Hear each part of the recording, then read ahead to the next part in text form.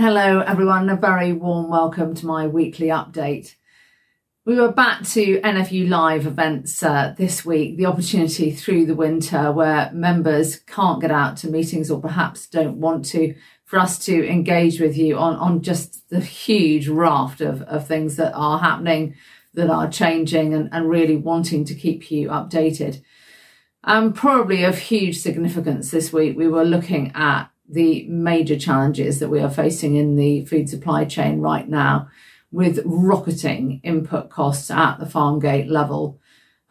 Really, I have to say, shining a light on contracts going forwards, the pig sector, the horticultural sector, all of these costs coming back to the primary producer and others in the chain unwilling or unable to share that risk. And I think it really is firing a warning shot to government about the huge challenges of food supply going forwards. I made the point at that meeting that, we are very much the coordinator effectively between farm business and the whole of the supply chain and retail. And looking at the meetings that we've had 96 meetings on your behalf in the last year with retail and food service sector.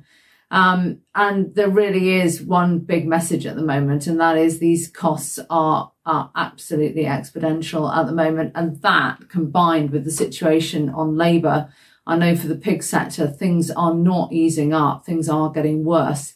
The situation with labour really, really biting across all areas. I'm hearing of horrendous wastage stories on farm.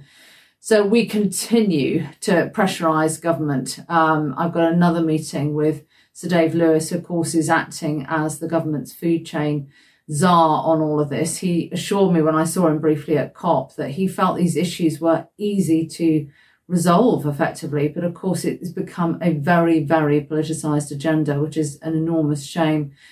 And of course, in saying all of that, you'll be aware that Sir David Frost is again approaching discussions this week about the Northern Ireland Protocol. We already got exports into the EU that are well down on last year, so we will be watching with enormous concern the significance of these talks and how we must find a pragmatic solution for both sides to move forwards.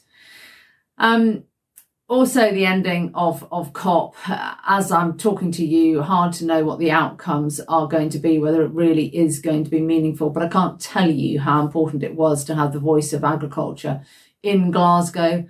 I very much get the feeling that legacy out of this COP, as we look forwards to COP27, most likely to be in Egypt, is going to have one big message around it, and that is going to be food security. And it is high time this world had a big discussion about sustainable food production.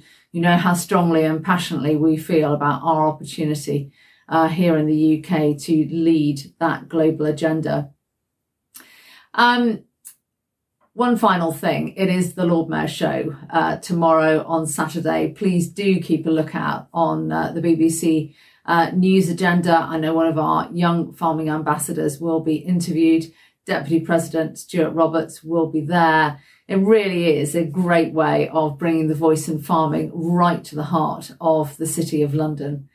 So a lot going on. Please do keep in touch with our live events. The next one will be looking at the Farming Investment Fund, and that event will be on the 23rd of November.